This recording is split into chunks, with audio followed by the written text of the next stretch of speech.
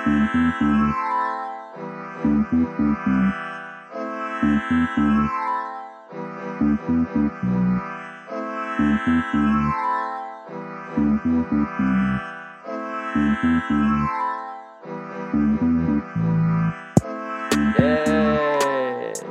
That was a good one. That was very close. I loved that. All right. That was absolutely scintillating. Happy Monday, everybody. We're recording another episode of Modern Guilt, episode 8. Coming off the back of our last episode, we tried out having a featured guest on for the first time, and we had a lot of fun.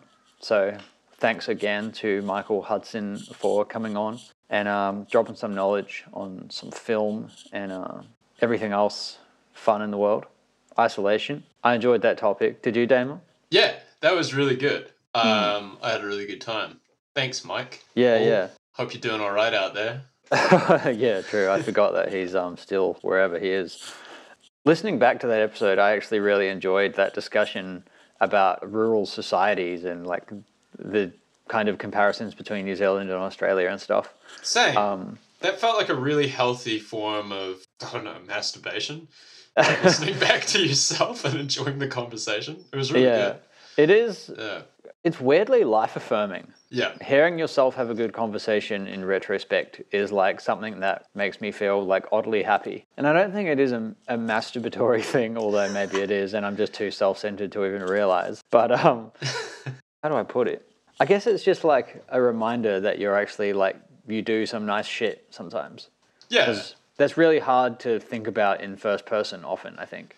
Well, that's why people like to take photographs and shit, I guess. You know, I don't really keep a public account of what I do, but I imagine that's like part of the fun is like looking back on it, and it sounds so autistic trying to describe this. No, I totally understand what you mean.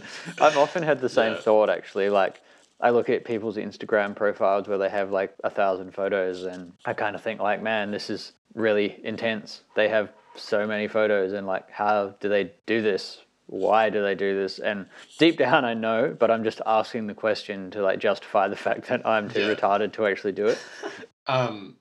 Question for you. Do you think you're going to write a memoir? Oh, fuck yeah. Sick. Yeah. One day. I don't know if it'll be... I mean, I guess it depends on what I end up doing, right? But regardless, I'll probably write one, even if it's just for myself and like my great-grandchild. Yeah. Yeah, I mean, how else are you going to pass on all, like, your wisdom? But do you think you're going to... Is it going to be, like, an exclusive tell-all tale? Or... Because I've thought about this a lot, whether I'll have, like, two memoirs. Like, one that's just going to be, like... a deep web memoir, and then... Yeah, it's up to, like 10 years old, and then I just skip to, like, I was 35, and... You know, achieving things. Yeah, just everything from there on out. And then another one that's just like that block of time. Memoirs After Dark. Depends on your target. Memoirs After Dark. That's the name for your memoir, dude. Oh, fuck yeah. That's actually a really good name. You just did it. Fucking sick. Yeah, write that shit down, bro. Never forget that. Memoirs After Dark. That's like sexy sounding, man. That's fucking good. All right. Yeah. No, I'm totally going to run with that. Definitely like tales of post nightclub orgies and all sorts of horrible drug deals.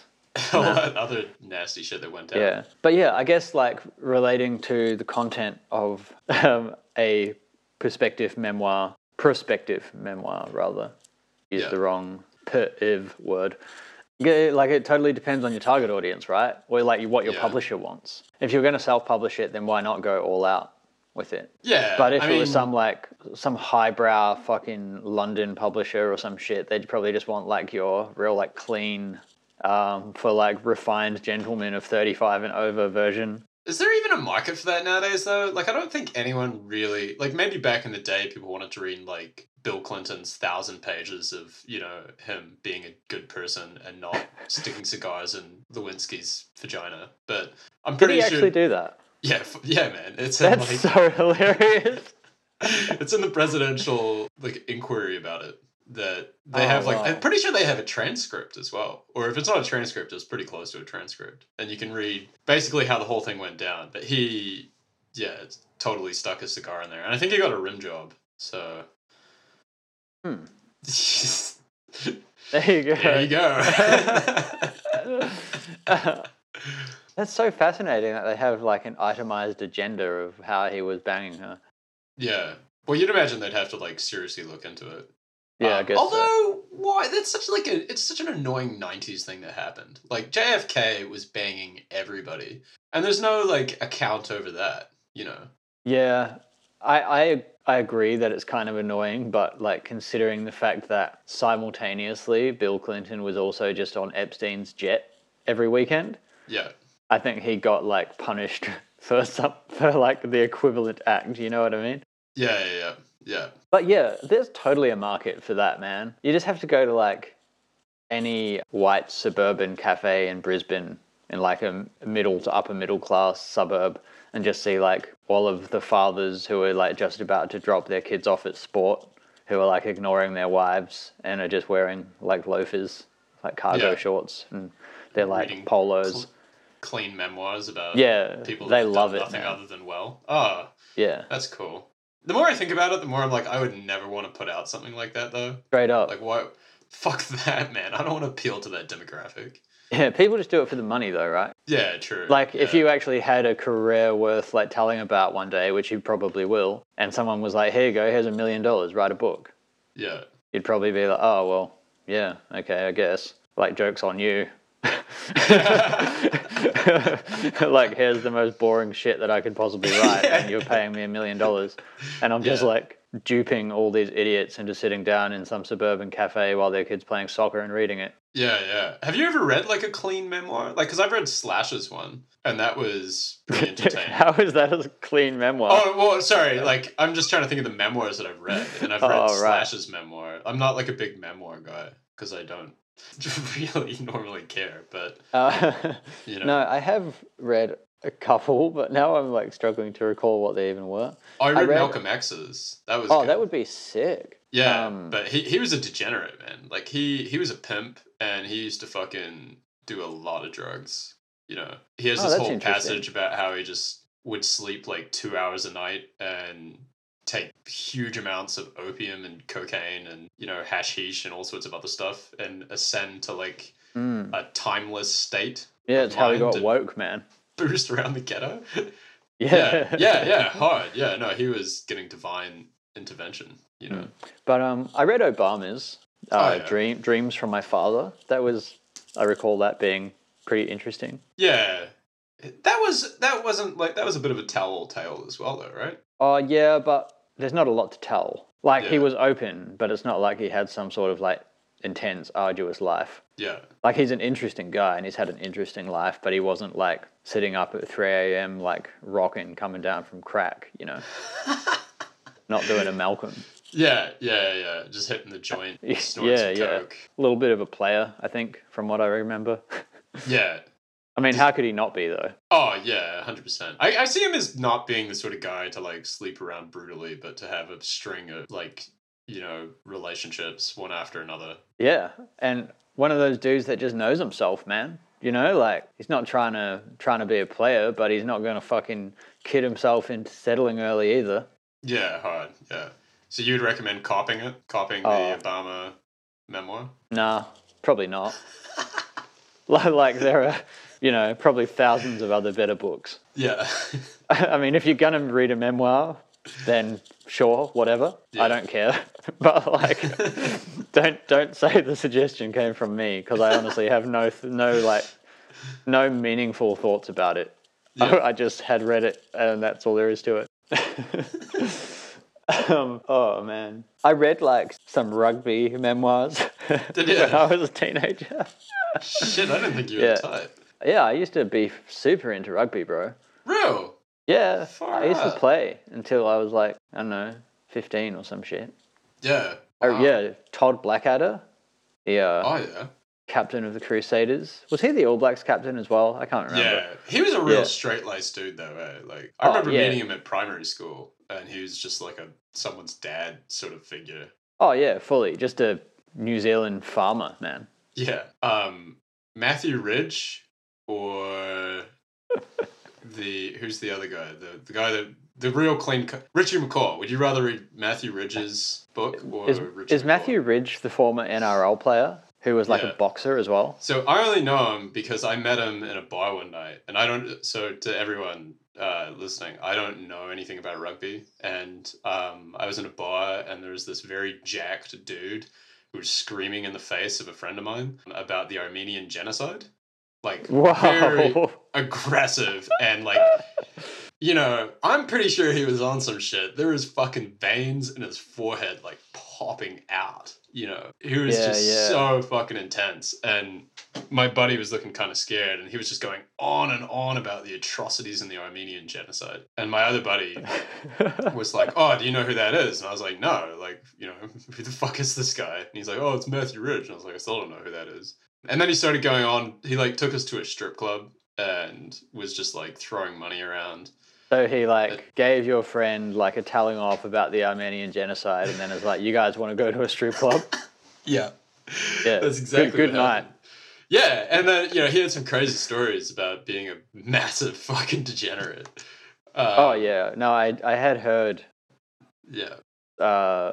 stuff like that about him. Now that you mention it, Wendell Sailor would be a good memoir. Who's Wendell Sailor? Former Australian representative in rugby league and union. Oh yeah. Absolute lethal weapon. He had like a 20-year long professional career. I think he's one of the few players to win the Rugby World Cup in both codes. Yeah. And I have a Wendell Sailor story, actually. I was working as like a concierge at this 5-star hotel, and it was an awful period of my life, but it is what it is. Yeah. And whenever there was a cricket test on in Brisbane, I can't remember if it was Channel 9 or Channel 7, but like the media crew would stay at this hotel I was working at. And because Wendell Sailor went on to have a media career after he was in sports, he like knew all these media dudes or whatever. And he knew that whenever there was a test match on, there would be a bar tab at the bar at my hotel. So like he doesn't have anything to do with cricket, but would just like rock up at the bar and just like happen to bump into one of these dudes. He'd just time it so that he could just go there and get pissed for free. Despite the fact that he was like, Yeah. stinking rich anyway. He's probably just lonely. Do you think he was lonely? Oh, nah, man. Wendell Sailor is like Australian god. Oh yeah. I can't imagine him being lonely. Or maybe maybe he is. Maybe I'll Google it right now. Wendell Sailor lonely. I'm hanging on the edge of my seat right now to figure this one out. Okay. Well, if you search Wendell Sailor lonely, the first search result is a Sydney Morning Herald article. The first sentence says, Wendell Sailor was in a dark, lonely place in his life when he got the telephone call that inspired his fight back. This was published in 2010, and because we live in a world of short snippets and rapid-fire news cycles, we'll just run with this as a story, that Wendell Sailor is lonely. People love those sort of stories, though. Yeah. Yeah. Does that timing match up? Vaguely, yeah. Yeah. He probably was lonely, man. Yeah, this article was like a year before I was working there, which is super weird. Wow, my dog is having a dream right now, and he just barked in his sleep. Oh, that's cute. I love it when that happens. Yeah. Anyway, what have you got for show and tell today, man? Yeah, sick. So it's moving from that nice conversation, I was going to jump straight into inceldom and have-nots, because I ended up down this weird little rabbit hole where I came across an article on Lost Media, and there was something about like the Christine Chubbuck suicide tape, and I was like, oh, I don't know what that is, so I figured I'd look it up. Yeah, okay. And I discovered this like weird little group of people talking about like original incels and the history of inceldom and everything. Man. I'm excited for this. Yeah, I was like, oh, that's interesting. And man, this shit is so depressing. Like I really got to start like easing back on it. But anyway. So there's an inceldom pride flag. Is there? Yeah. What does it look like? It's shades of grey. I don't even know what I would expect, but I guess that would suit. Yeah. Yeah. Anyway, continue. So Christine Chubbuck was like she wasn't a 17-year-old. She was like a 29-year-old incel She was actually like quite good looking as well, but she was very much, of the mindset that she was never going to get laid. She was never going to have a husband. Her ovaries were like, not usable because of an operation she'd had, and it had like dwelled on her a lot. So she was giving a little more context. She was a reporter for this newspaper, and I think she presented the news, or she was like a journalist in some capacity anyway.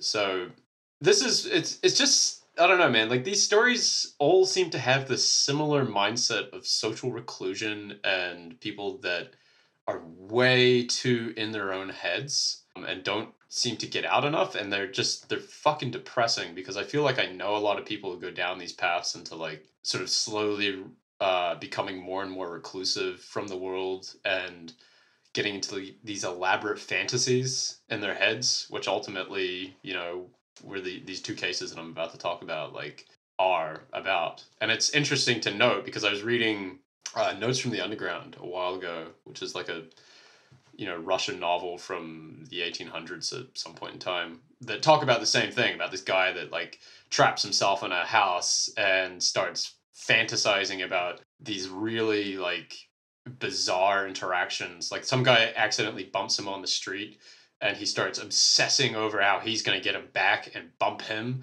and how good it's going to feel when he bumps his shoulder, and how wrong the world is to have enacted this injustice upon him. And he does, he like he finds the guy and like bumps him on the shoulder, and like nothing happens. And it's like, it's just so fucking mental. But I love that shit, man. Yeah, like, man. Yeah, it is fucking mental, but what you're describing sounds like such a good read. Yeah, oh, it's fascinating. They actually made a movie about Christine. I didn't watch it because I just didn't want to after reading enough about her. I've been having a quick browse as you've been leading into this, and as is my custom, I've been checking out some Google image search results, because I always like to have an image of whoever you're talking about in my head while you're doing it. Yeah. And I have seen a glimpse into where this story is going, and it looks fucking intense. The next one's even gnarlier. So anyway, Christine effectively was working at this TV station, and like getting more and more depressed over the fact that she could like never have a marriage or something. She was infatuated with one of her coworkers, who was dating the sports journalist or the entertainment journalist or something like that. Or it might have been the hot weather girl. I need to check that detail out, but I'm pretty sure it's something like that, which is, I don't know, it's kind of funny to me that those like relationships exist. It just seems so typical of like a American film. Yeah, man, yeah. Like the reporter she lusts after is dating like, the hot airhead weather girl, and she's, like the intelligent brunette who's infatuated and never getting a look in. So she starts going pretty majorly downhill psychologically, and then decides that she's going to kill herself on air, and actually announces these plans to one of the other reporters, who doesn't believe her at all. So this is, as far as I'm aware of, this is like one of the most extreme first acts of an incel. Like a live record. Since then we've had so many live extremist acts of like incel terrorism, which is totally a thing. Yeah. And as far as I'm aware, this is like the one that was sort of like, what? Oh my God. So sure enough, she launches a show and says, I'm going to be presenting this. And everyone's like, oh, we didn't realize you were doing it. And she's like, yeah, I'm the woman presenter for the day or something. And she starts giving the news live and pulls out a gun, says to everyone, on live TV, and now we're going to bring you an attempted suicide, pulls out a gun and shoots herself live on TV and kills herself, So fucking sad, man. Horrible, eh? It's absolutely awful. And, there was like shock and horror around the nation, and people were like calling the TV station, being like, was that real? So like a lot of people would have seen it. When I read that, I was like, wow, that is fucking nuts. It kind of seemed a little strange to me that because obviously we're associating nowadays like inceldom as fat bearded white dudes sitting around hating on women. Whereas I didn't realize the first sort of like terrorist incel act was by a woman. Yeah, which seems a little bizarre. Although I guess the first one with root causes that can be traced, right? I'm sure there's been a lot of weird shit happen in the past that's kind of just like too vague in terms of its origins. Yeah, totally. But maybe just because of like the public nature of this, it was so easy to understand. Yeah, this is probably like the one that was like clearly linked. I think social recluse and extremist acts of social recluses like definitely has a long history, and that's sort of more. I feel like inceldom, as we know it, is kind of like more of a branch of just social reclusion and its negative effects. Like if you look at, I'm sure a lot of people would disagree, but people like Ted Kaczynski, the Unabomber, who was like holed up in a little house and totally in his own head and wrote his big manifesto and then mailed pipe bombs to people and killed them, or some other kind of bomb. That's more in the same vein, I feel, or the same sort of theme as a lot of these people talk about, is like they just kind of like radicalize themselves, man. So anyway, so I found that, and that spurred me to go on this other binge of looking for like extremist, acts from social reclusion, and I came across like Ricardo Lopez, who's the Bjork stalker. Oh, wow. And this shit was fucking sad. Like, legitimately just brutal. Because basically, this guy was like a 17-year-old who wanted to go to art school and didn't have the confidence to apply. So just never went and became like a part-time exterminator. And then from 17 onwards, he just became like more and more of a recluse. And the more he got into being a recluse, the more he started obsessing over Bjork. Bjork, and started like fantasizing about how, just about her in general. But it's strange because it's not like overtly sexual, his fantasies. They're just kind of like lonely, sad fantasies about wishing that he grew up around her and they were friends. Which is, I know, man. It's so brutal. That's like spine tingling. Oh, I know. So he wrote like 803 pages about Bjork, and just detailing how he's lonely and he wants someone around to like feel close with. And so this gets a lot more interesting because he actually released a diary. So he writes this like absurd, massive amount of pages about Bjork while he's living this like reclusive lifestyle in a small little apartment on his own, and then releases a video diary. And this is back in like 1996. So this is all pre-YouTube shit. And the video diary is available to see, so you can look it up. It does contain his suicide at the end, so I would not watch that. I didn't watch it. I'm not going to watch it. I don't want to see people kill themselves. That's fucked up. But yeah, I went through a run of accidentally watching people kill themselves. Or maybe they weren't even killing themselves, just like a period in my life where I saw like a lot of videos of people dying, and it's fucking horrible, man. Yeah, man. Yeah, it's really not enjoyable. Yeah. At first I used to find it really interesting. Like, I've never seen someone die before, so like, let's check it out. There's video of someone dying, like, how bad can it be? And at first it wasn't. And then I watched a few, and then fucking got to a point in my life where it's like, holy shit, man, I don't want to see anybody die anymore. This shit's fucked up. Yeah, I'm like really not into it either. It just bothers me. Like, and I find it unnecessary. I'm not really interested in it. Like, I'm aware of it. It's like an organic act that just kind of comes to an end, and it's way less ceremonious than whatever anyone who hasn't seen it before thinks happens. What do you think is the worst video of someone dying that you've seen? When I was younger, like, one of our buddies showed me one of this guy like jumping off a large platform, and his face like smashes into this like, I don't know, some other concrete platform. He's trying to jump into water, but he just missed it. And then, fuck. Yeah, man. And then like they're showing the video of him. They're trying to put his face back together when he's like dying. I didn't want to see this shit. I just walked into my buddy's room. Shout out to Dylan. You've scarred me for life, bro. Fuck. And like, it was horrible, man. I still remember. I can still picture it, and it's fucking disgusting. And like, it was just brutal because he's still alive, and you just think like, holy shit, his jaw's disconnected, and his face is like totally ripped open and stuff. Yeah, that sounds fucking bad, bro. Seen some cartel videos as well. They're pretty awful. Only by accident, like I'll be clicking on something, and then suddenly it's like a bait and switch. You like click on it, and then it's like, whatever you thought you're clicking on, it's like a cartel video instead, and you're like, oh. Yeah, man. That only happens where you dwell on the internet, though, man. Yeah, true. Yeah. What's the worst one you've seen? Well, I might be overlooking something, but I feel as though the worst one I've seen was a video taken on like an old crappy flip phone or something by these 3 serial killers who were active in the Ukraine for a while, and like maybe around 2007, 2008, that period, I think.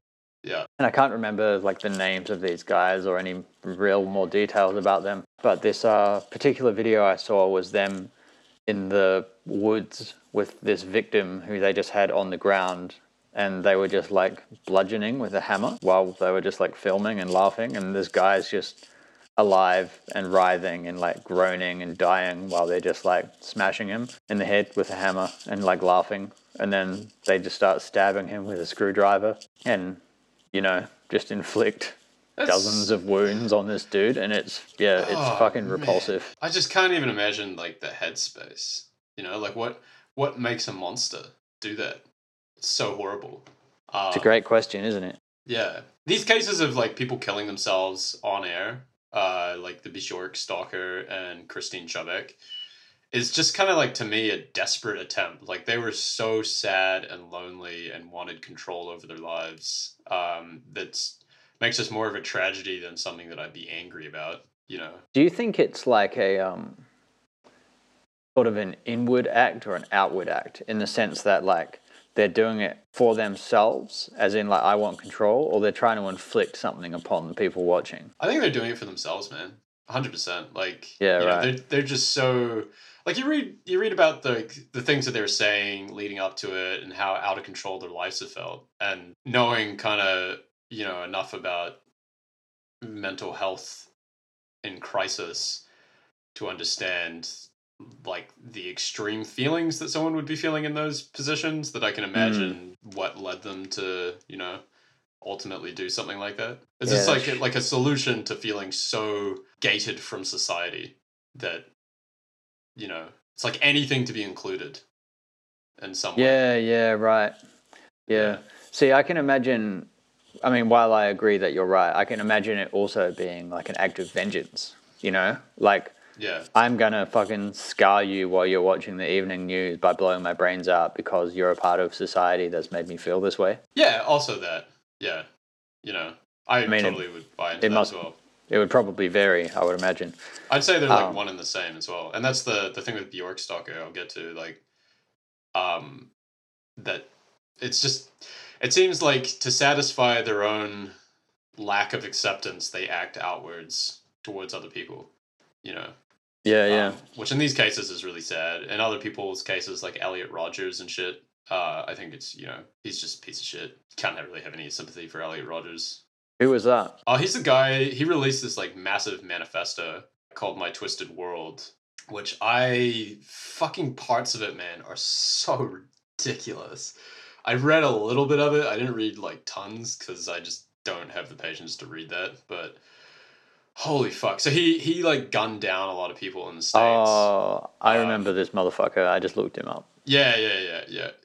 He was like the son of some famous film producer, but he was also like an incel and he never got laid. And he wrote this massive manifesto about how bitter he was that other people were getting laid and he wasn't. And there's parts of his manifesto where he's like, I was shitting outside my sister's room, hearing the plunging of her boyfriend's penis inside her. Fuck me, man. Yeah, it's just like, he's like, I felt nothing but pure rage. And it's just like, oh, God, dude, what's wrong that with is you? brutal. And there's like Jesus another part Christ. where he was talking about like how he was enraged at these women, so he chased them with like a squirter full of orange juice. And it's just like, oh, dude, you're so like, I don't know. That's a little bit tough to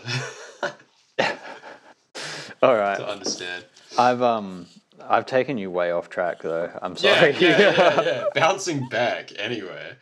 Okay, so going back to the Bjork stalker. So let's just recap here. So at this point, he's starting his filming of, he says, his art, his life, and his plan. He's obsessed with Bjork. He's like fantasizing about, and again, it's like he says very explicitly, none of his fantasies are sexual. They're all, he just wants to like build a time machine and grow up with her and have someone as a friend that he can be close with. And so there's like a condensed version of his 22 hours of footage on YouTube that you can find. May or may not post the link. We'll have a discussion when the recording stops. I think we can post the link, but there's just a disclaimer that we're not telling anyone they should or shouldn't click it. Yeah. It's like mostly not bad. You do get a very, it's a condensed look at how he goes from being kind of like a not normal, but like, a reclusive dude that you could have helped had you been friends with. And this is why this is so sad, to being like pretty off the fucking wall. In terms of like, he seems a little bit psychotic at the end of it. So, fucker. I know, man. You just think like, oh man, if you'd known Christine or if you'd known Ricardo, things might have been different. Yeah. Like there's elements of humanity in this. So basically, Ricardo, throughout this documentary or video diary footage, I guess, it starts off and you see him being like he's pretty fucking racist is one thing that's worth noting, I guess. But it's so interesting, man, because it just seems to me like you're seeing a prototype of an influencer, like a YouTube influencer. Like it's a vlog. You'll be watching it and he's like, he starts talking about like, I've I did blah blah blah today, and he'll start talking about his feelings towards black people, and he's from Uruguay, so he always which is he talks about himself being like as a white man, but it's like he's not typically white. Not typically white. Yes, thank you. Is the words that I'm but his discussions about black people are all presented in this really interesting meta way, like as is everything else. Like he's very aware of how irrational he is, but he says, this is all chemical, I can't do anything about it, I don't know why, like I hate black people, I see them the same way I see cockroaches, and he says, I see myself as a cockroach as well, but I know this is wrong, and but I just can't control my anger and rage, and I'm not sure why it's happening. And it's just fucking interesting to see someone like that aware of their own shortcomings. Yeah. And to talk about them, and like, I don't know, like you very much get the idea that he's aware enough that he could be helped, but he's also a part-time exterminator. So what are you going to do? Yeah. Well, and the mental health system in America is pretty broken. So I can't imagine, like, especially in the 90s. It's broken here and in New Zealand. Yeah, it's broken everywhere, man. It's fucked. Yeah, it worries me how many people, like, because I know that social reclusion is like a pretty big issue nowadays. I think it's getting a lot worse. Dude, yeah, it's massive even among people who you would consider, and for lack of a better term, I'll say normal. Yeah. Like a lot of people live most of their life online or on social media. Yeah. It's fucking bizarre, bro. But anyway, I'm sorry. Very unhealthy. Yeah, well, and that's part of it, man. Like this whole thing, the interesting part to me is just how much it seems to like mirror a typical YouTube channel. And how like the way he talks about his day and everything, you could easily mistake this for some guy, running a channel with a bunch of subscribers, which is is really one of the disturbing parts. Anyway, so he starts to go pretty downhill as the documentary progresses, and you get to like the last day. He's decided to mail Bjork a bomb because she's dating a black guy, and he feels like he wants to have one final act that'll have an impact on the world, on her, so they'll be tied together. It's like the whole John Lennon killer. Like the guy killed John Lennon because he wanted to be like tied to him in some way. So he mails her a bomb, and then he starts filming his last day, and he's pretty crazy at this point. Like he's shaved his entire head. He paints it like red and black, and he has this poster in the background saying "The Best of Me," and starts putting on her song. And he's like, I don't know, man. It's fucking disturbing. Like he's very clearly planning to kill himself at this point. Dude. Luckily in the condensed version, you don't actually see it. So you just kind of see him get like ready to kill himself, and then the camera fades to black. So you don't actually see that shit. But fuck me. Yeah, so he ends up dying, and then they find this 22 hours of footage as well as the bomb. You know, nothing happens to Bjork. But she released a statement after he killed himself saying, you know, how sorry she was that someone felt that way and, you know, how no one should get caught up in other people's lives. So I guess, like, at the end of all of this, to create, so there's some structure and narrative to what I'm talking about. A lot of, like, what I saw in the Bjork killer and Christine is they're just fucking sad people, man. They're sad, lonely people. They remind me so much of, like, they're like prototype online people, you know? Yeah, 100%. Yeah. I They talk about their feelings. They feel sorry, yeah, go on. I was gonna say, and I completely like can identify with these people because I think it's like a spectrum that everyone is on to an extent, you know. And I think depending on your environment and what's happening in your life, like you can sort of like slide up and down it. Oh yeah, totally. And you can see how the right or wrong kind of series of events can steer someone's life in that direction pretty easily, I think. Yeah, totally. I was just thinking, like, you know, we've been fortunate to have a pretty decent social circle, but even that at times, like, I've definitely felt, you know, I've had definite periods of like recluding, like recluding, you know, like becoming more like insulated and closing the windows and not going outside for a few days and shit like that. Like, you know, I can totally understand parts of it, which is the scary part is how human that entire like the spectrum is. Yeah, 100%. As opposed to those Ukrainian assholes, you know, like I can't fucking understand that at all. Yeah, no, you're right, actually. It's interesting that you bring this up today because just last night, actually, I was watching a TED Talk by, I'm going to quickly look up this guy's name. I think it was by a British guy named Johann Hari, spelled so Johann space Hari. Yeah. Talking about the need to reform the way that we deal with depression and anxiety. And like he brings up the really obvious but not often spoken about point that we evolved for like millions of years as a species to support one another and to cooperate and to engage in these projects as groups.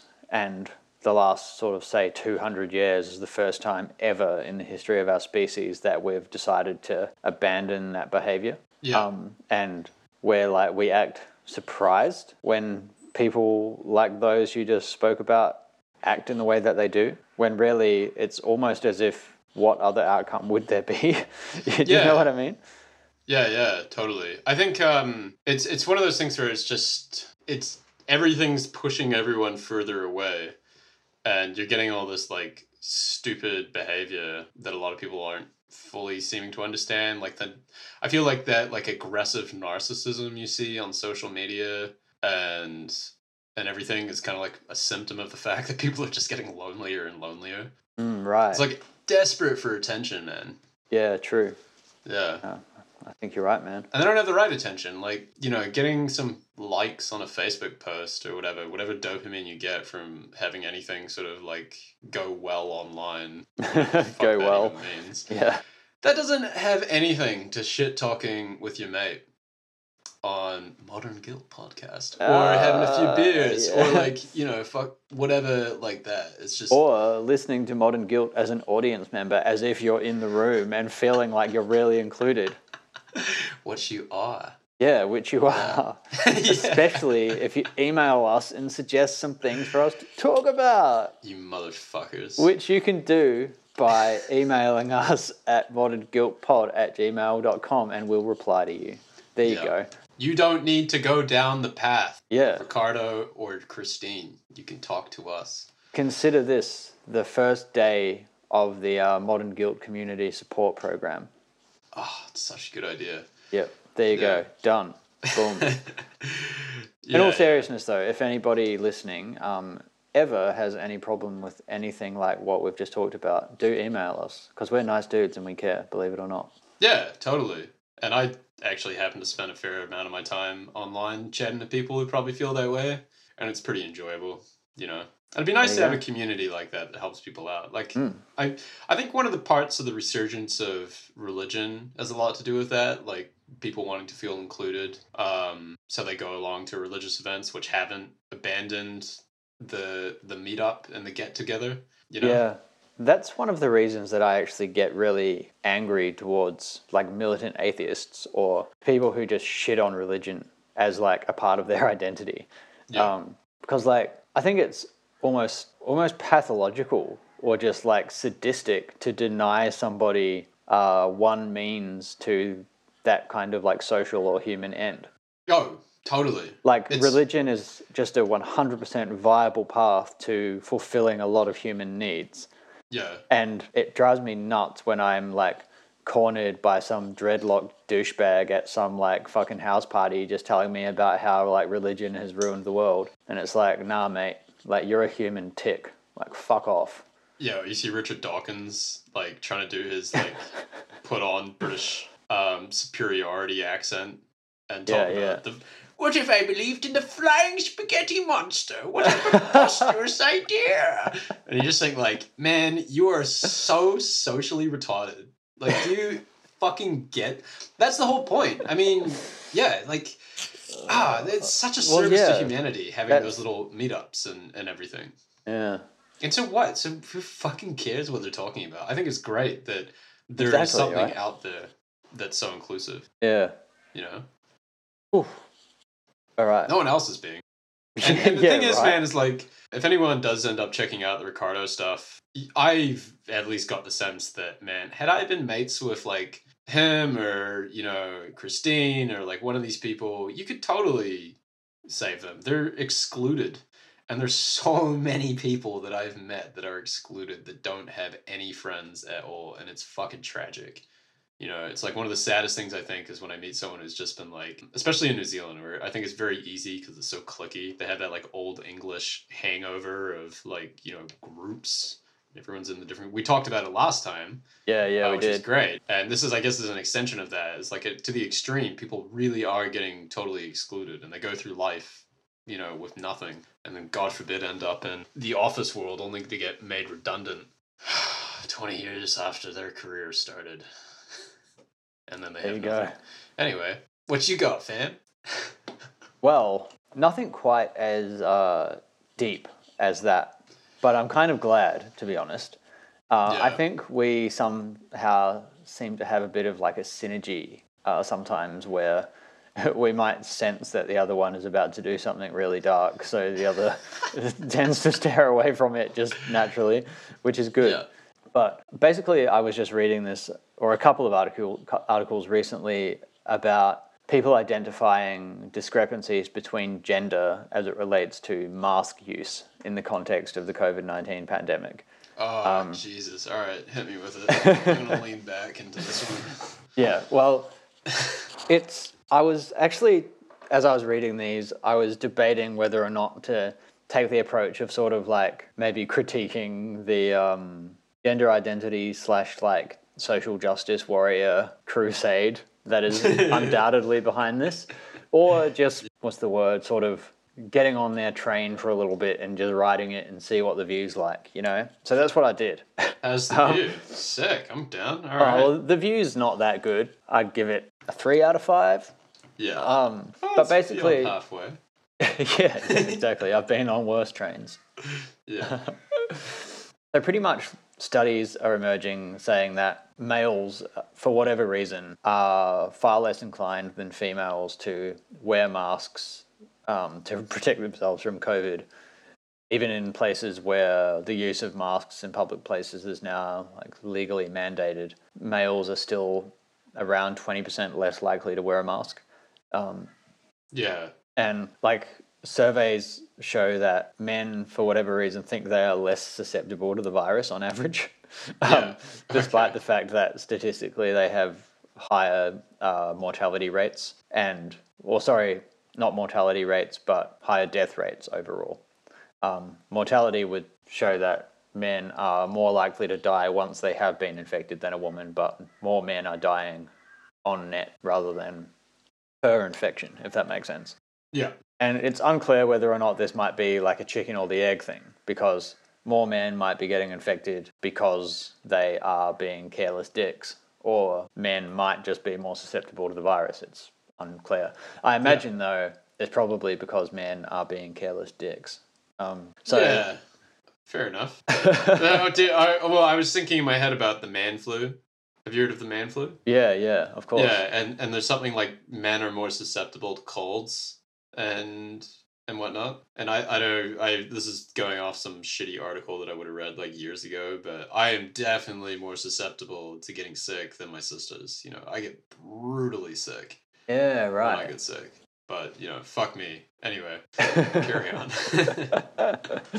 So one survey carried out in the States of, albeit only 2,500 people, but revealed that men are more likely to think of wearing masks as, quote, shameful, not cool, and a sign of weakness, which I think is just amazing. Like, I can't imagine what process would have to be going through your head to be thinking that, but, like, that's cool. And, like, I was imagining what it must be like if you're one of those dudes who thinks that wearing a mask is shameful and a sign of weakness, like to walk down the road and just see all of the other men around you wearing masks. Yeah. Like, are you just in this perpetual fit of rage and just like in disgust at how weak all of the people around you are? Is the guy that thinks that super buff? Because that's the only thing I can picture is like some jacked dude walking around, you know, looking at a bunch of weaker men. The person I picture taking that sort of stance on it would be like possibly a real estate agent or like a cryptocurrency trader who doesn't need to wear like a suit every day, but he does, and like aviators and drives Uber as well. Yeah. And like knows nothing about politics but identifies as a conservative. Yeah. You like ask him like, what are some conservative policies, man? And he's just like, oh well, Trump. Ron Paul 2020. Yeah. So these articles kind of also touched on men being more natural, quote, risk takers, and points to like the 2009 swine flu pandemic saw men wearing less masks. They did studies in Mexico and even in Asian countries where mask wearing is like obviously way more socially ingrained in their culture. Yeah. Men were still less likely to wear them. Oh. And one article by the BBC like touched on the idea that maybe men aren't actually risk takers, they're just like careless or maybe even stupid. Yeah. And while I don't think that's the case, I don't think one gender is more stupid than the other. They pointed to this like pretty hilarious anecdotal evidence. And you know that kind of, I mean, I would struggle to call it an institution, but the Darwin Awards, who like identify people who have died in really dumb ways and then compile like a list of winners. Yeah. Between like the late 90s and 2015, 90% of all winners were men. Yeah. Which I think is just so great to picture, like these bored dudes just sitting around like in their garage just dying. But, to be fair, some of those were like kind of like, you know, things that I would imagine Tim the Toolman Taylor to be doing, but like a more souped up version of him. Yeah, you know, that's like, exactly why it's hilarious. Strap a fucking NOS can, you know, several to the back of my like Nissan Sunny. Yeah, like I'm gonna build a machine that lets me drink beer quickly or something. And the machine just impales you. And like, I love that there are like enough guys in the world that have some like unnecessary motivation to do something that won't even improve their life, that they just end up accidentally killing themselves, which is obviously fucking sad, but it's just such a hilarious like reflection on just the kind of, I guess, typical idea of masculinity. Yeah. Well, shit, man, I've done enough stuff. I feel like that's pretty stupid. They could have gone really wrong. Dude. But it's fun. It's fun to like make little bombs and shit. You know, yeah, right. Fights. Like the Darwin Awards are as much a celebration of like kind of human adventure as they are a paying out of dumb people dying. You know what I mean? Yeah. Oh, like, totally. There is almost as much glory in the Darwin Awards as there is shame, I reckon. Yeah, man. Yeah. You know, and there's some interesting engineering feats. Like if man thinks he can build it, he will try. Straight up. And frankly, that should be a universal thing. You know, it is a universal thing. Speaking of men building things, I was listening to this recent Joe Rogan Experience episode this morning where they talk to George Knapp and Jeremy Corbell. Yeah. George Knapp is like one of the most respected UFO investigative reporters, and Jeremy Corbell is this kind of douche who's recently made a couple of docos about like investigating UFOs, and Bob Lazar. That Oh yeah, you know, for anyone who doesn't know who Bob Lazar is, or who isn't into UFOs like myself or Damon might be. Bob Lazar was this dude who came out in like the late 80s or early 90s, I think, and basically claimed to be reverse engineering alien spacecrafts in a facility close to Area 51 in Nevada, which I'm sure everyone is aware of what Area 51 is, but it's like a secret military site in the United States that has restricted access to the public, where they are alleged to experiment with potentially alien technologies and aircrafts. So, but anyway, they went on this kind of tangent, and they were talking about how Bob Lazar was just like such a cool dude and like a bit of a tripper, even like external to all of his alien related antics. And he put like a jet engine in a Honda and made like a jet car, and was in the local paper, and built like laser guns and flamethrowers and like illegal firework shows that he would put on in the desert for like the public, and everyone knew that he would do it, but he was kind of just like allowed to do his thing. That's pretty cool. Yeah, so like Bob Lazar, famed UFO, what would you call him? Informer? Whistleblower. I guess so. Whistleblower, yeah. UFO whistleblower. Could have easily found himself a Darwin Award winner as well. I hope he never does, because he's actually a pretty funny guy. He's a national treasure. Anyway, sorry, carry on. No, don't be sorry. I kind of just continued to read some other articles about how as well masks are weirdly becoming these sort of like rising objects, where you have the left wearing masks and the right refusing to. And even though that's like taken root in the United States, that idea is kind of spreading globally now. It really is. Yeah. One Politico article used this headline in kind of like a tongue-in-cheek way, and the headline was, "Wearing a mask is for smug liberals, refusing to is for reckless Republicans." But I feel like that idea about smug liberals wearing masks is becoming really fucking accurate, and I hate it, but I think it's almost true, man. Like, it's fucking 100% true. Yeah, like I swear that I can just like sense the like self-aggrandization sort of permeating from my screen when I see someone on social media wearing a mask out in public with like some trendy outfit on and shit. Driving a Prius. Yeah. And that got me thinking as well. Like, it's quite interesting because in Australia, where obviously the idea of the general public needing to all be wearing masks at all times is only just starting to sort of become a little bit prominent due to the second outbreak in Victoria in New South Wales. But even before that, there was still this sort of polarization amongst mask wearers and non-wearers, because any sort of like left-leaning rally, like such as the Black Lives Matter rallies that were being held during lockdown, were all wearing masks in order to defend themselves from accusations from the right, claiming that they're all going to be, you know, spreading COVID, they're not social distancing and not being safe and whatnot. And those are like the only group of people in Australia that I've seen kind of like adopt wearing masks in a pretty sort of strong way. Yeah. So in multiple ways, the wearing of masks is becoming something that the left is doing, which is really odd, I think. It's kind of annoying. I sort of feel that beyond this is everything's starting becoming politicized. It's horrible. It's like you almost can't have an identity that isn't one thing or another. It's like you either believe one set of things or you believe the other, and if there's no kind of like middle ground on it. Yeah, that's exactly where I was going to kind of finish up this tangent. No, don't be sorry at all, man. I was just going to say, you know, like I say all this to outline the idea that it's just impossible for us to collectively process any issue or phenomenon without becoming tribal and partisan and just wanting to fucking pelt the other side with stones. Yeah, man. Oh, God, I hate America. Just to, like, make ourselves feel good. But it's not just America, dude. Like, it fucking happens in Australia, and I imagine in New Zealand. Like, I'm sure it happens in fucking Europe. It does, man. Dude. But the thing is I think this is exported American culture.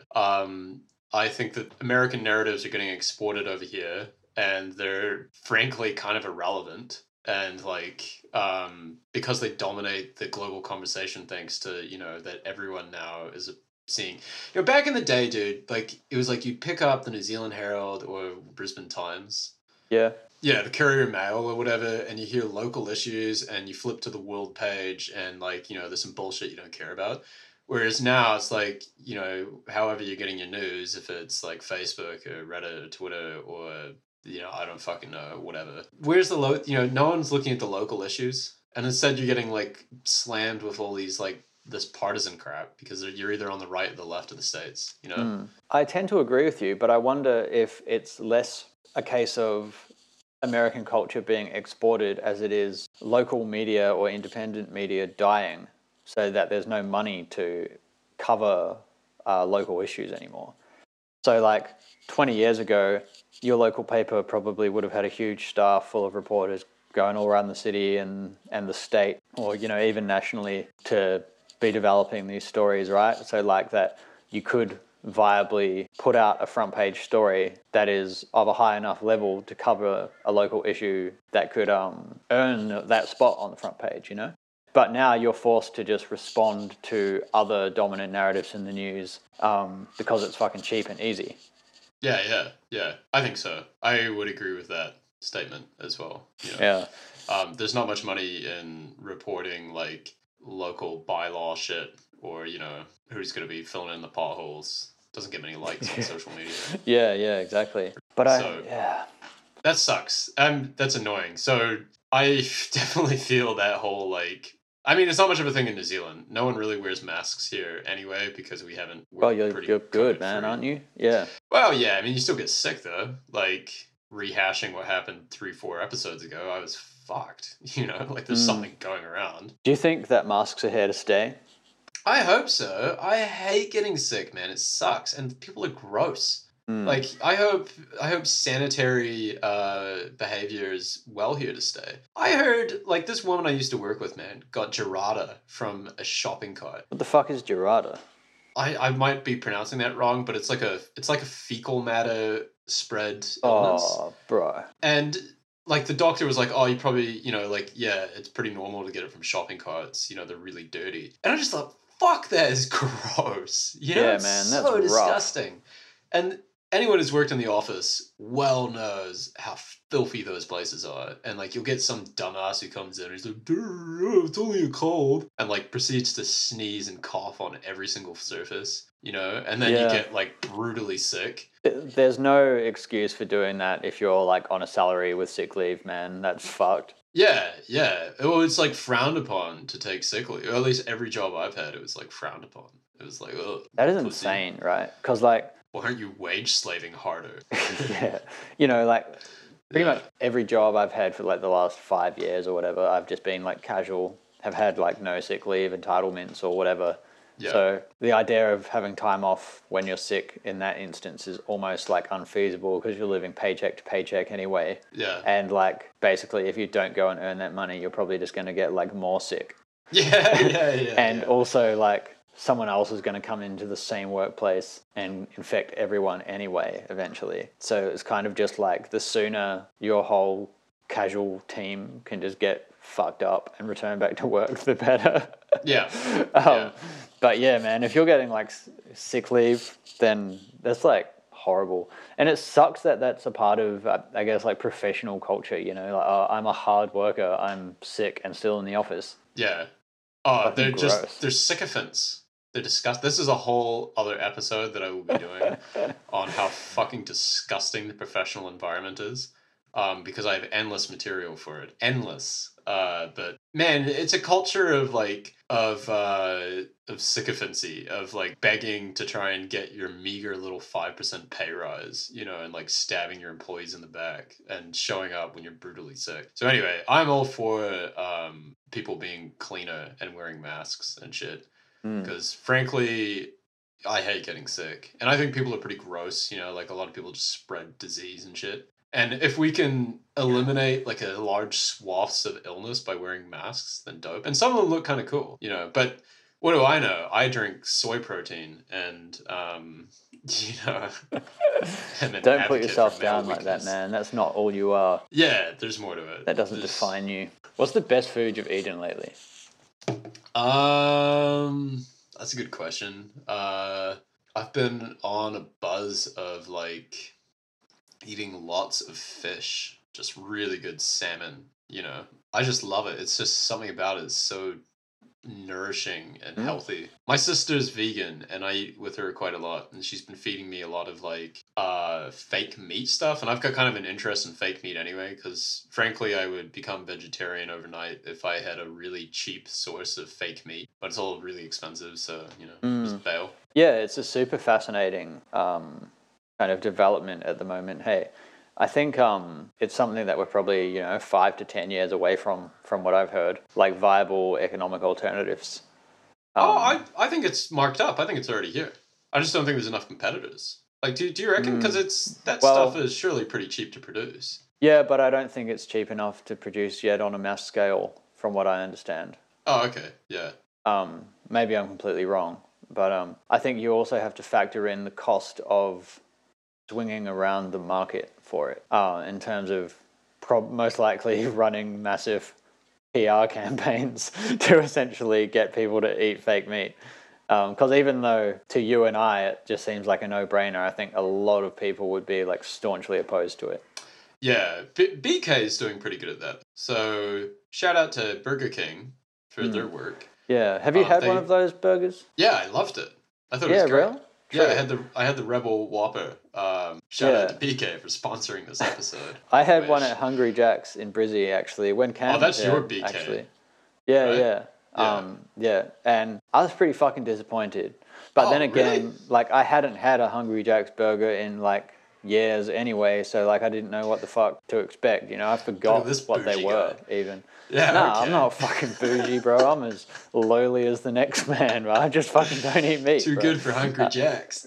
Yeah. Okay, yeah. So what disappointed you? Because I was like stunned at how close it tasted to me. Yeah, right. To be perfectly honest, I can't remember what about it disappointed me. I just remember being vaguely disappointed. Lord of the Fries, though, man, is my burger spot now. Oh yeah, they're dope. Yeah. Yeah. So that one opened in Brisbane like a year ago or some shit. So getting a lot of vegan burgers. I love how they don't tell you as well. You just kind of walk in there. Yeah, that's so true, dude. And I think like that sort of relates to a lot of things that unfortunately I would say are typically associated with the left, like environmentalism, veganism, and etc. Like when you don't broadcast it, it's so much easier to get on board with. Yeah, because it's annoying, man. I hate smug virtue signaling bullshit. Like, there's nothing more obnoxious than that.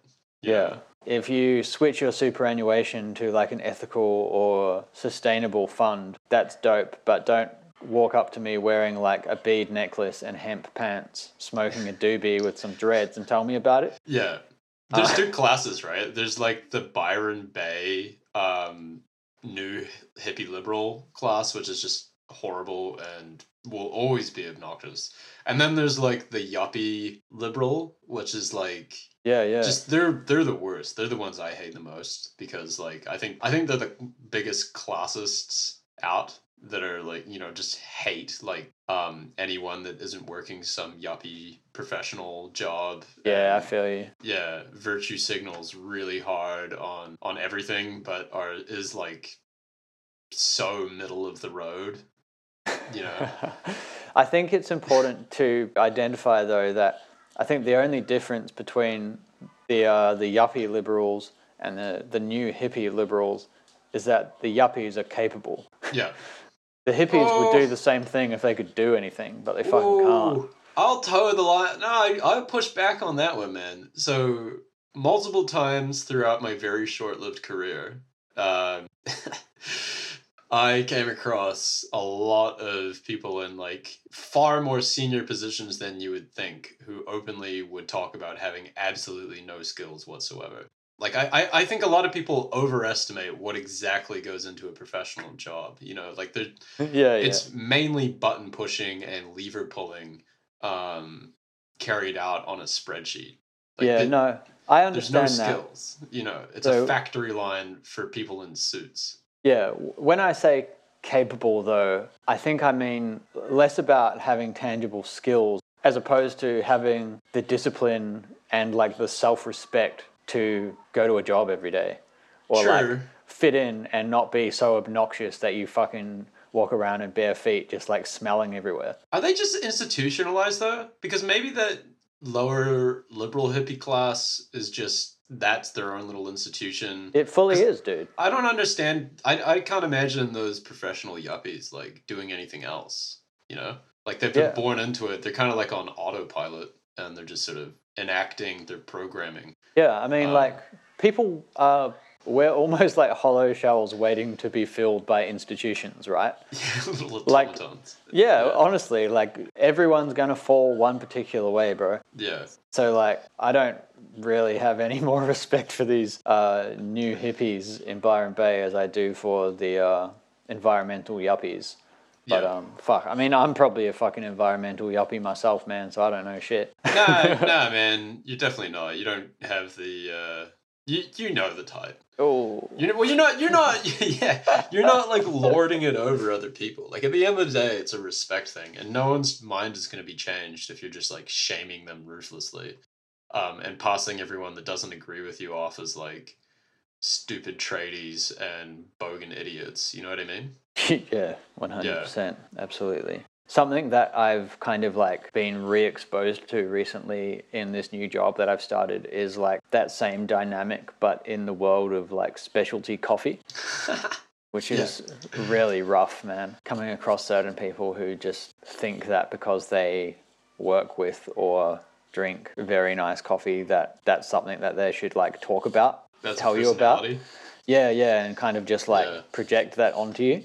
I like great coffee as much as the next person, and of course, I prefer to like work with nice specialty coffee than some cheaper, shitty tasting stuff. But Yeah. I also understand that like there's nothing wrong with Yeah. drinking shitty coffee if that's what you fucking want to do. Like if you don't care about how your coffee tastes, then just do it. It's like And- craft brew. Yeah, exactly, man. Like Yeah. sometimes you just want some VB. Yeah, wrong with yeah, that. yeah. And, Anyone like- who wants to get on my ass about that can fuck right off. Yeah, It's a drug, and- man. Just because you have the most developed palate in the Western world when it comes to craft beer doesn't mean like people should give a fuck when you talk about it. Yeah, yeah. I can admire like if I'm coming from like a Jiro Dreams of Sushi perspective, which is like you're becoming a master of a particular craft. So for context, Jiro Dreams of Sushi is about a guy that's dedicated his entire life to making the perfect piece of sushi. Mm-hmm. And he's a master. He's like a samurai. Like he just carefully crafts every piece. But it's also fascinating because it informs like the way he does everything in his life. Like he wakes up to go to the market and he knows how to find the freshest fish and like the right time to buy at for different types of sushi. Like the man's a genius when it comes to sushi, and it's fascinating. And if like that's the approach you're taking to the perfect cup of coffee, then sick. If you're just being a snooty wanker, then You see, like, I appreciate mastery as well, but my personal view is that like any form of mastery should almost encompass a degree of humility as well. yeah, I think the more mastery of something you develop, almost the more humility is required to continue to exercise that mastery over it. yeah, totally. Like if I come to a master barista and I say I need something to wake me up, I'm not looking for the best coffee made by like some divine coffee tribe. somewhere. Divine, septum pierced, tattooed, white male. Yeah, I'm looking for like a strong filtered coffee, which is frankly what I drink every single day, and that shit pops. It's fucking lit. I love it. That shit pops. And a good master would know that There you They would go. know to give me filter coffee, right? Should we do some quick hits? Yeah, man. Yeah. All right. What have you been watching? What have I been watching?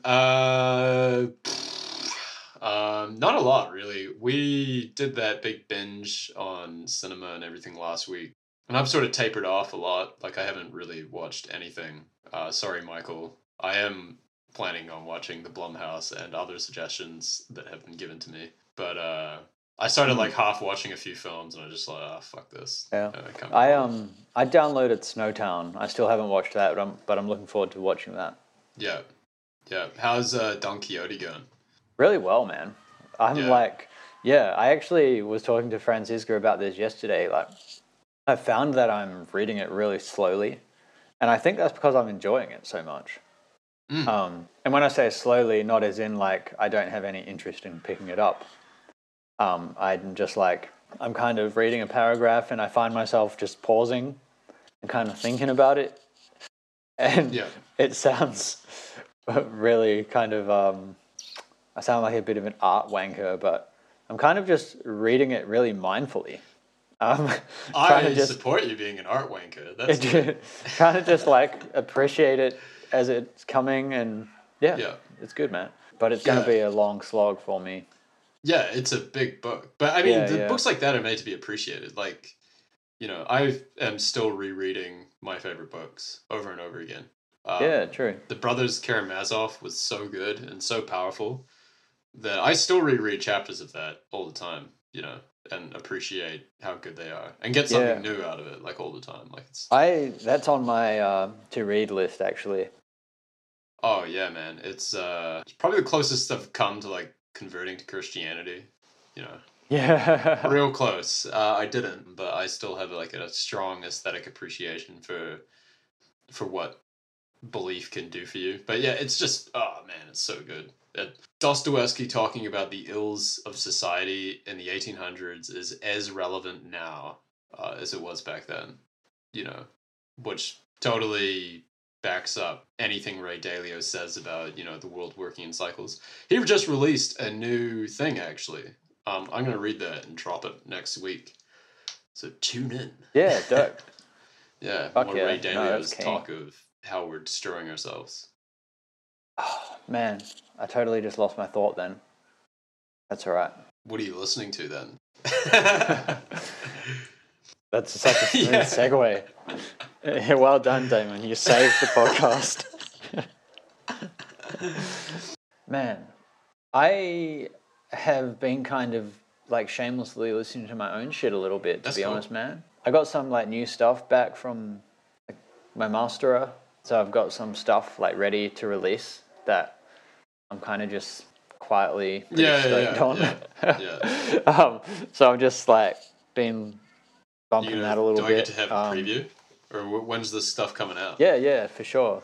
I'll send you one after we finish recording. But I don't know when I'll release it yet. I'm still working out the sort of plans for that. I've got a couple of little like factors I need to consider because I won some like funds from Arts Queensland to put out some music.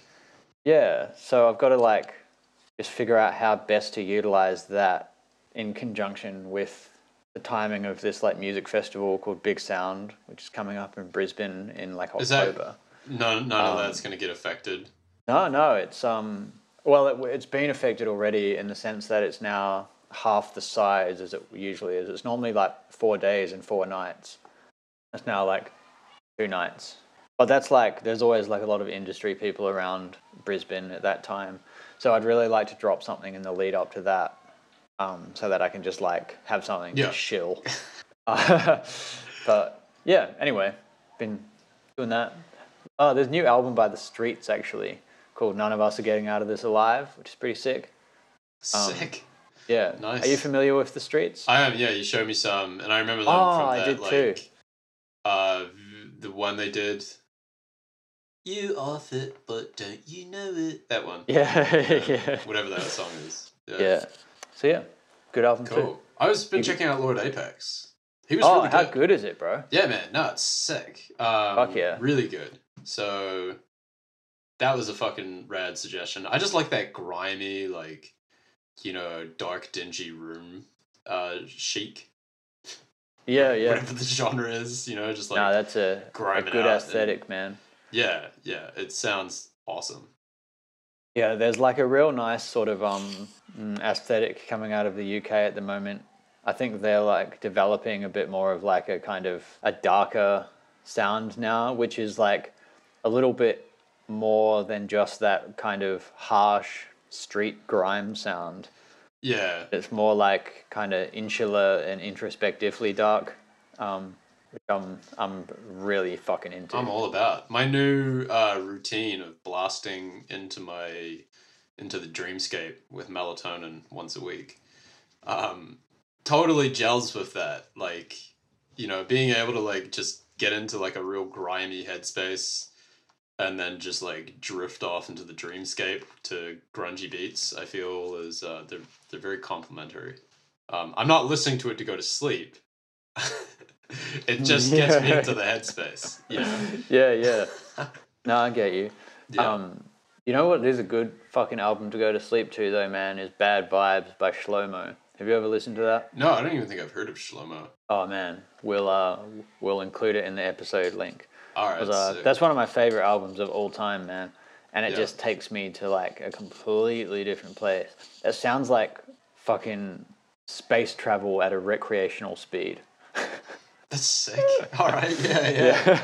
I can't believe that sentence just came out of my mouth.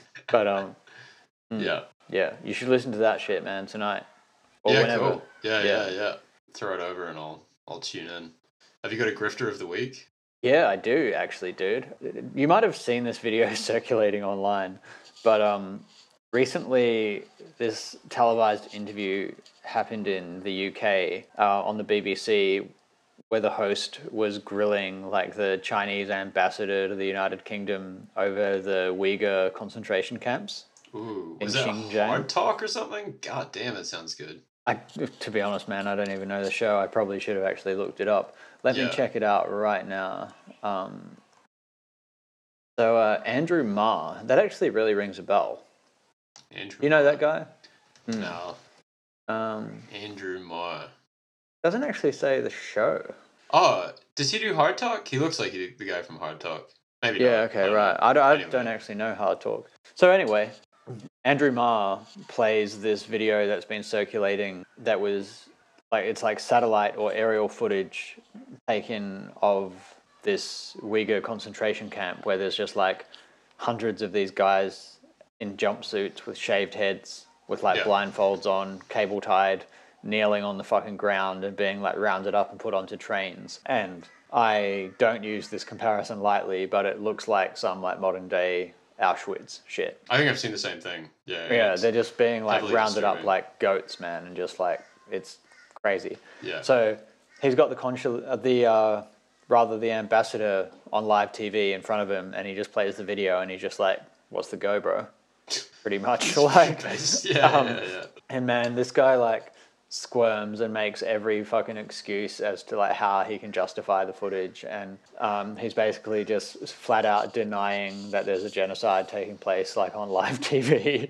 That's horrendous. So Andrew Marr like busts out the statistics on him like in a perfect rebuttal that he just had like locked and loaded ready to go. And yeah, this ambassador just like makes a meal of it, but doesn't have like the humility or the wherewithal to just kind of back away.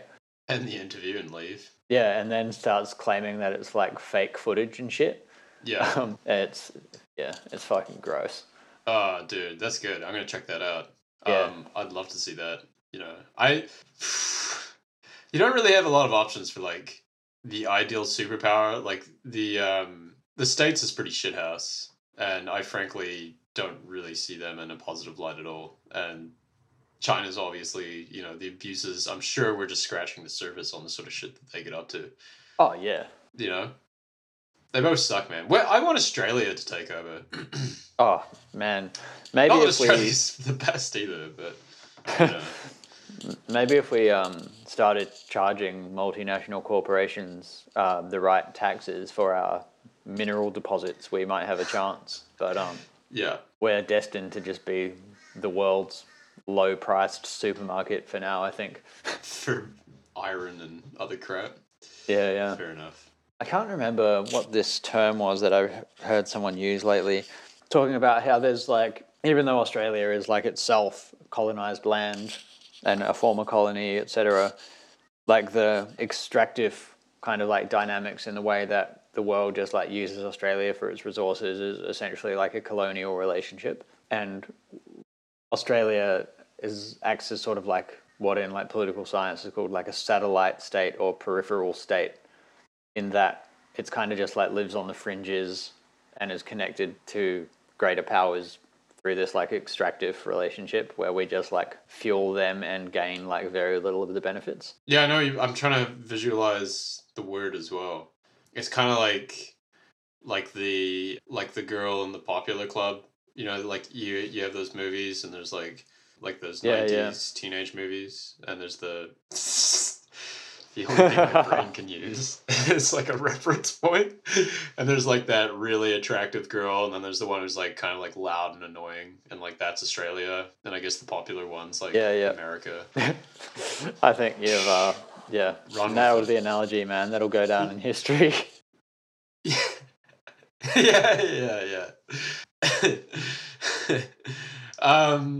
I was looking at the Twitter hack. So Twitter got hacked recently. Oh yeah, I saw you posting about that. Yeah. Well, I was trying to get banned, man. So you were trying to get banned? My grifter of the week is Twitter, because like all of the major accounts got hacked by this phenomenal grift. Like, you know, it's this guy targeted Biden and Elon Musk and like everything, and like in the most pathetic Bitcoin hack that I've ever, you know, I've seen these hacks all around Twitter before. Like ages ago, people were doing them when they would post up on an account that was slightly similar to a main account. Like it would be like Elon Musk, or Jeff Bezos or something like that. And the account would effectively say, send me 1,000 Bitcoin and I'll send you back 2.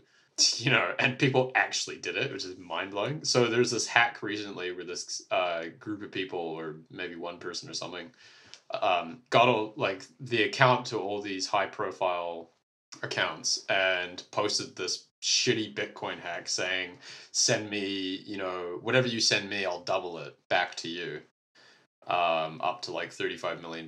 And it kind of worked. Like he got like, or she got, or they got, or whatever, you know, 150,000 Bitcoin. That's a good day's worth of USD. It's okay, man. But if you think you hacked like the top, you know, like 10, 20 accounts in the world, like they hacked Kanye and shit, you know, in a Bitcoin hack. Like you just think of, I could have made way more fucking money on that hack. I feel I just would have tanked like the stock price and bet against it or something. Like it's so ridiculous that they did it as a Bitcoin hack.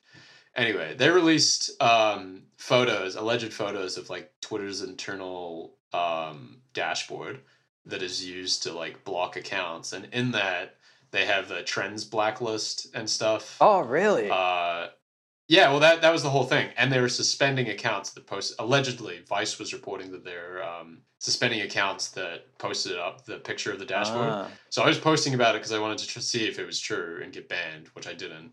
Unfortunately, so I'm still on Twitter. And that was my whole reason behind it, because it's like, what a fucking pile of shit social media company they've so obviously been, you know, everyone knows that they've been like steering the conversation towards Twitter's like yuppie end goals of being an obnoxious, smug social media company.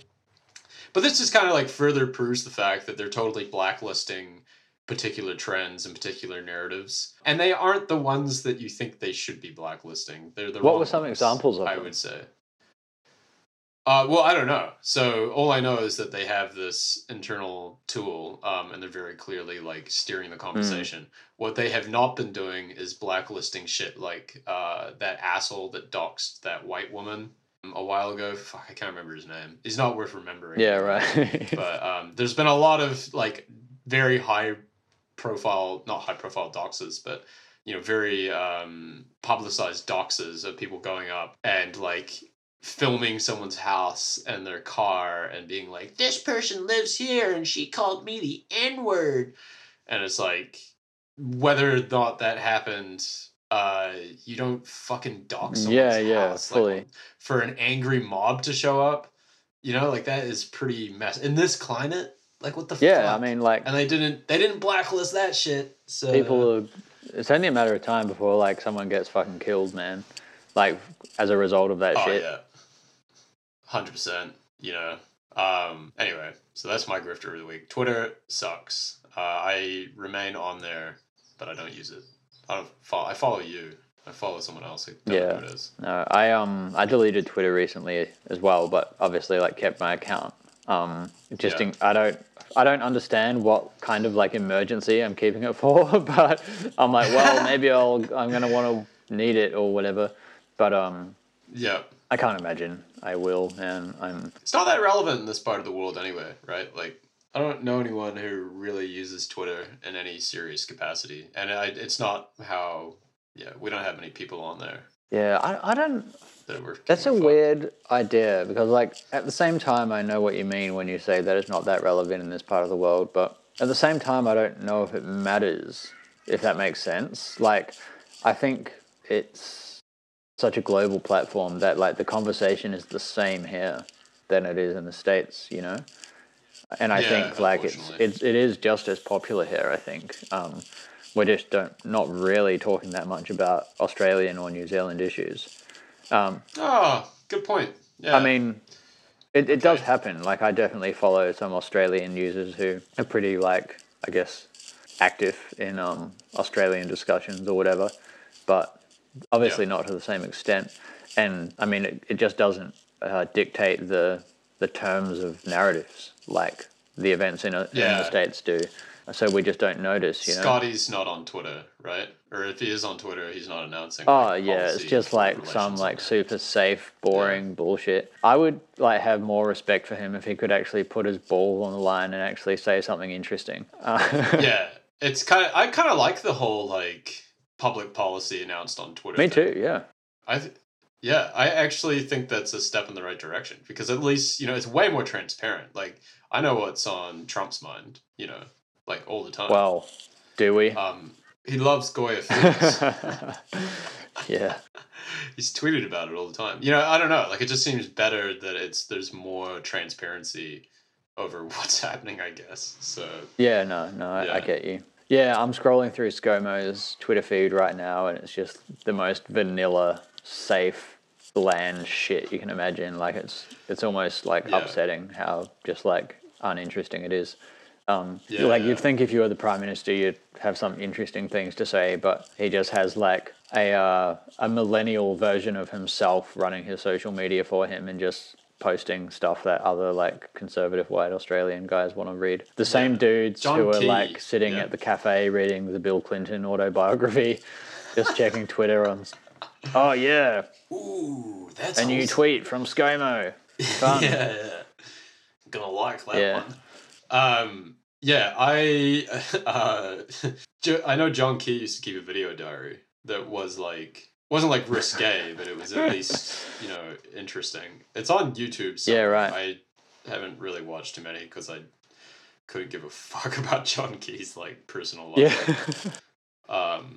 I just can't imagine there's anything like unless he's shilling the dirt on his little bratty son. Oh yeah, what is his son doing now? His daughter. I don't know, man. His son was like a rapper, right? He was a DJ. He was a DJ. Then he was like, he got an internship at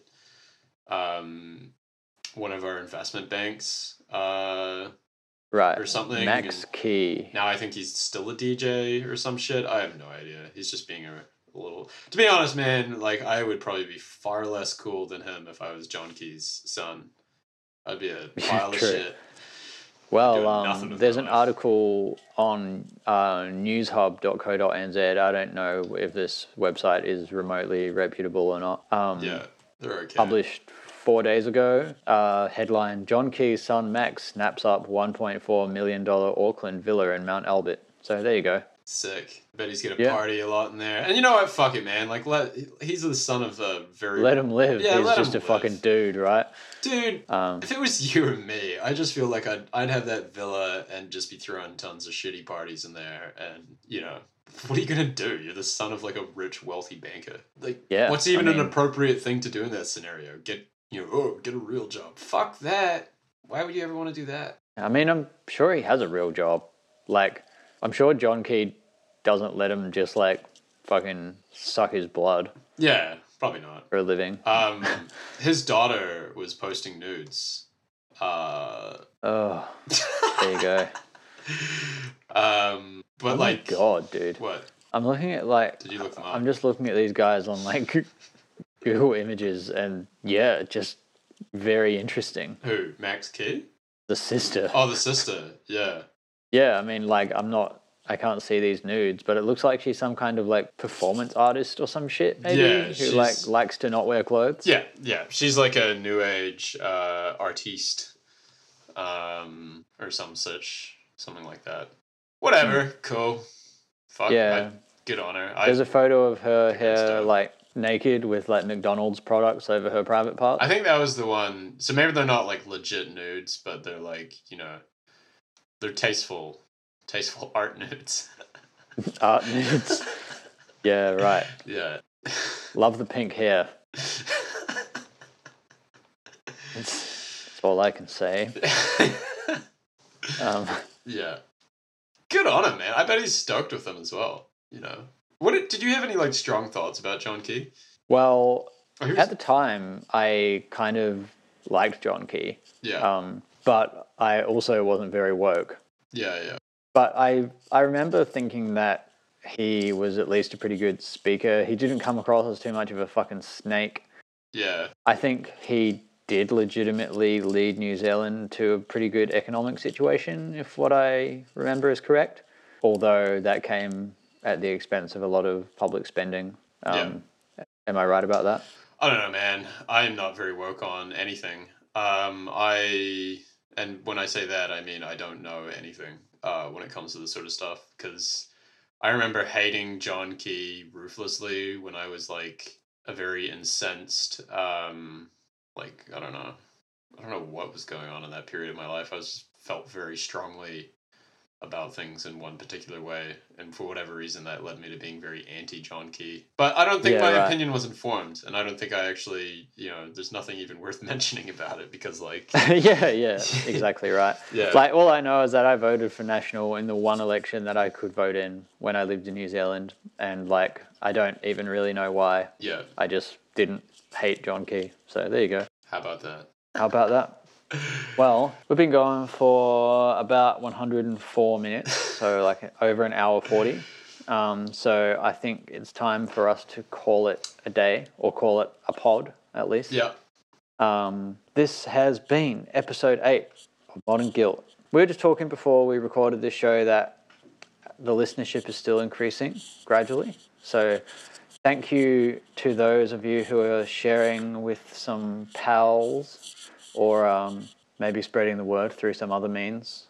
We're trying, but I don't know if we're very good at it. Glad to see the silent majority is stronger than ever. Or the vast, vast silent minority. Yeah. Imagine if one day listeners of Modern Guilt were a majority. That'd be pretty funny. If 50.01% of the world's population listened to Modern Guilt podcast. I don't know how to take that. That'd be pretty intense. Yeah. I'd probably become a monster like Max Key. Yeah, same. I definitely think I'd blow out pretty hard. How much do you think we should agree to sell the pod to Spotify for one day? What's our selling point? 100 mil? Oh, dude. Yeah. Fuck, I will sell a lot of my dignity for $100 million. Would you let Mark Zuckerberg fuck you for $100 million? Yeah, why is that even a question? Of course. Like, I don't have to ever work again. Yeah, right. And he's I don't know if I would. Wouldn't you? No. Fair enough. That's cool. I'd prefer to pay him. Yeah. Yeah. No. I honestly don't know if I could have sex with Mark Zuckerberg. Just think about the lives you'd be saving while it's happening. Yeah. Yeah. I actually the smiles that you'd be giving, and including Mark, you'd be making his day. Yeah. Well, I've actually kind of decided recently to try and be less of an altruistic person. So there you go. You reckon? Your argument doesn't work against me anymore. Fair enough. Do you want to elaborate on that one, or Just leave it. I'm just empty. fucking jaded, man. Oh yeah. I just like, when I say altruistic, I mean like I feel like it's in my nature to always be a nice person and to care about others, but I don't want to be politically active, and I'm going to make like less of an effort to understand what's happening in the world. That's a very good idea.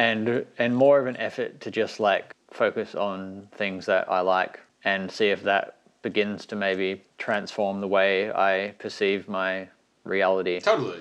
That's a very good idea. Yeah, you should always do that. There's only one way to lead, and it's by example, right? So, That's a very good point. Turn inwards. Be the change you want to see in the world.